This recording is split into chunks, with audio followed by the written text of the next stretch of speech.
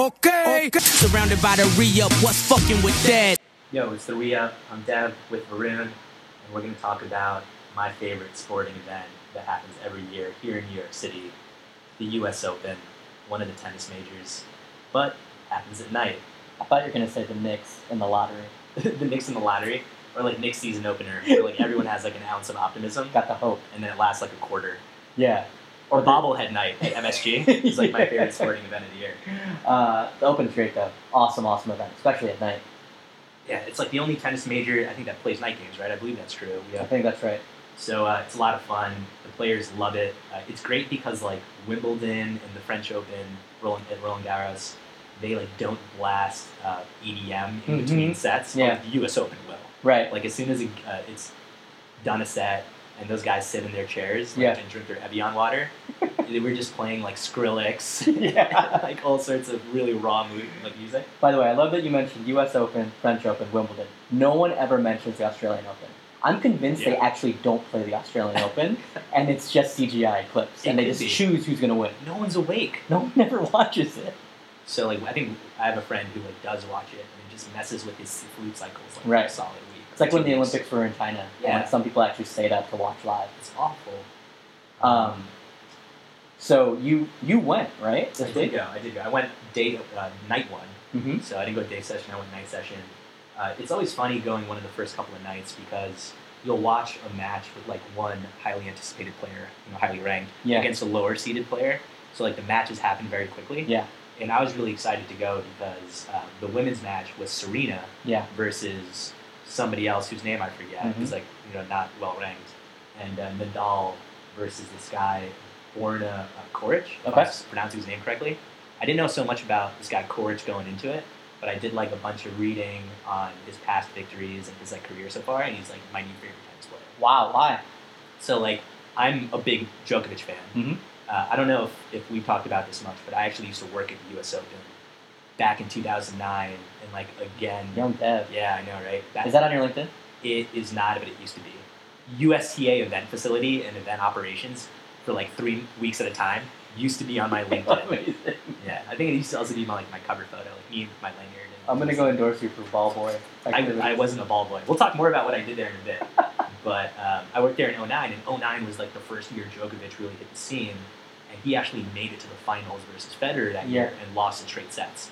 And I remember like no one knew who Djokovic was, and I just like really liked watching him play. A lot of the guys I worked with really liked watching him play. He was really nice to us. That's awesome. A lot of the players really knew Djokovic was the man. So like even when people didn't like Djokovic in those next couple of years because he was like a complete joker, I always like had his back. Joker, ayo. Yeah, it's like his nickname, right? Yeah. The Joker. But anyway, Djokovic sees a lot of himself in this kid, Borna Koric. So that's awesome.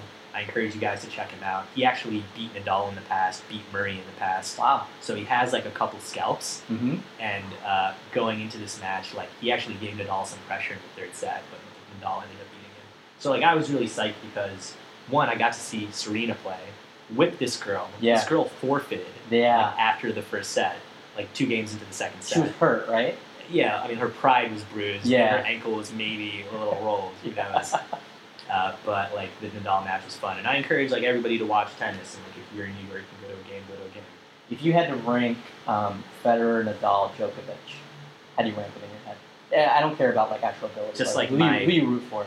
It's 1 Djokovic, very close number 2 Federer, and a distant 3 Nadal.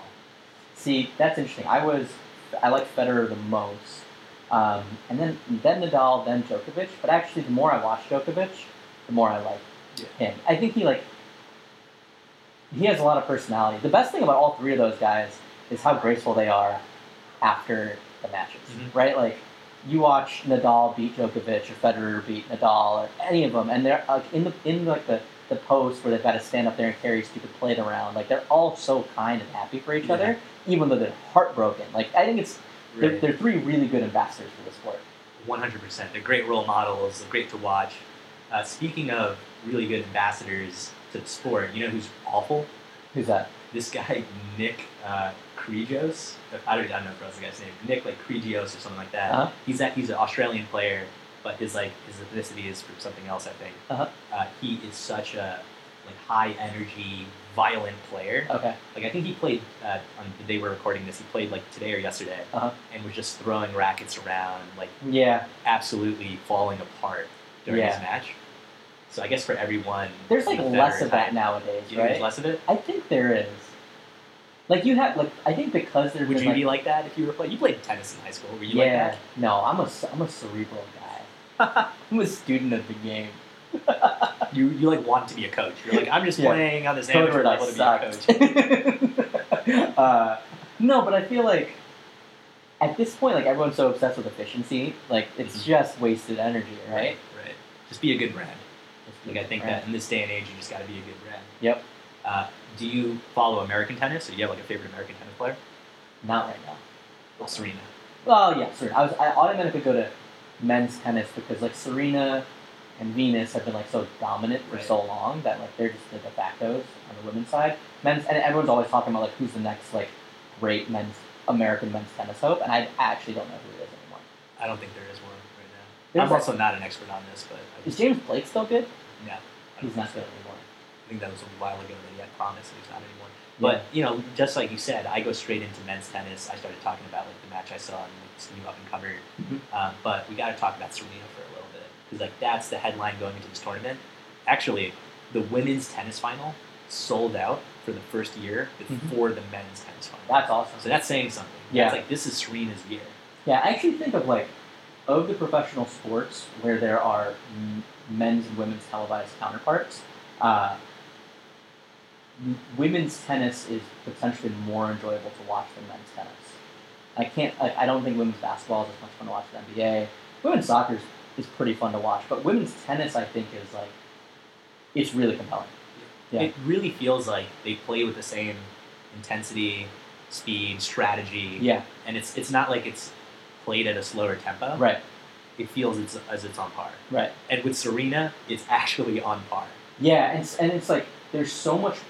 The nice thing is like there's so much. I think when you watch like women's soccer or women's basketball, you compare it to the men's sports and you can sense like the power and speed difference, and you can't sense that in tennis. So you get that same level of intensity, which is kind of awesome. Right. And like as far as like star power goes, I think tennis is just good at cultivating. Like Wozniacki, I feel like is a tier 1 celebrity / athlete. Yep. As well as like obviously Sharapova and like Justine Henin a couple years ago. So it's a lot of fun. But like the Serena Slam, like. Yeah, calendar Grand Slam. Yep. Will she do it? What do you think? I hope she does. I hope she does. I don't see any reason why she shouldn't. You know, like unless she gets hurt. What was weird is I didn't see Drake at the stadium when I saw Serena play. I was like looking for Drake. He was in her racket bag, actually. You know what I think? That's funny. I think he was in the photographer's pit. Like there's a little slit on the edge of the courts where like photographers can hide their cameras. I think he was in the photographer's pit. I wouldn't put it past him. Yeah. Or like in like the press booth way at the top with the cameras and the intense lenses. Oh, man. No, actually, he was a ball boy. He was a ball. That's the best. If he was a ball boy. He would do it. That's great. That's great. Actually, Kanye should be a ball boy one year, given how much he loves Ralph. Yeah, so Ralph Lauren does sponsor the U.S. Open, and like everyone has like huge polo logos on their back. It's really funny. He should be a ball boy with a polo and a fucking backpack. That would be great. And just put the balls in the backpack. Oh, yay. That'd be great. Oh, I love it. Yeah, it's funny. You know, the U.S. Open has so much excessive branding. Everything is branded. Everything's sponsored. Yeah. Like the cocktails are like $18 and they have souvenir glasses, but it's fun.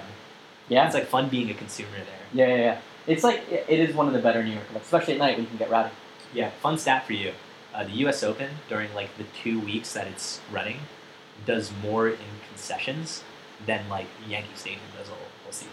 That's amazing. And it might be more than just Yankee Stadium. It might be like a couple stadiums combined. And that's like wild. That talks about how much traffic is there and how like having a day and a night session make a big difference and just run all day. Right. And how expensive shit is there. Yeah. Like $18 for a cocktail, right? Yeah. Cool. Well, we'll keep watching the U.S. Open.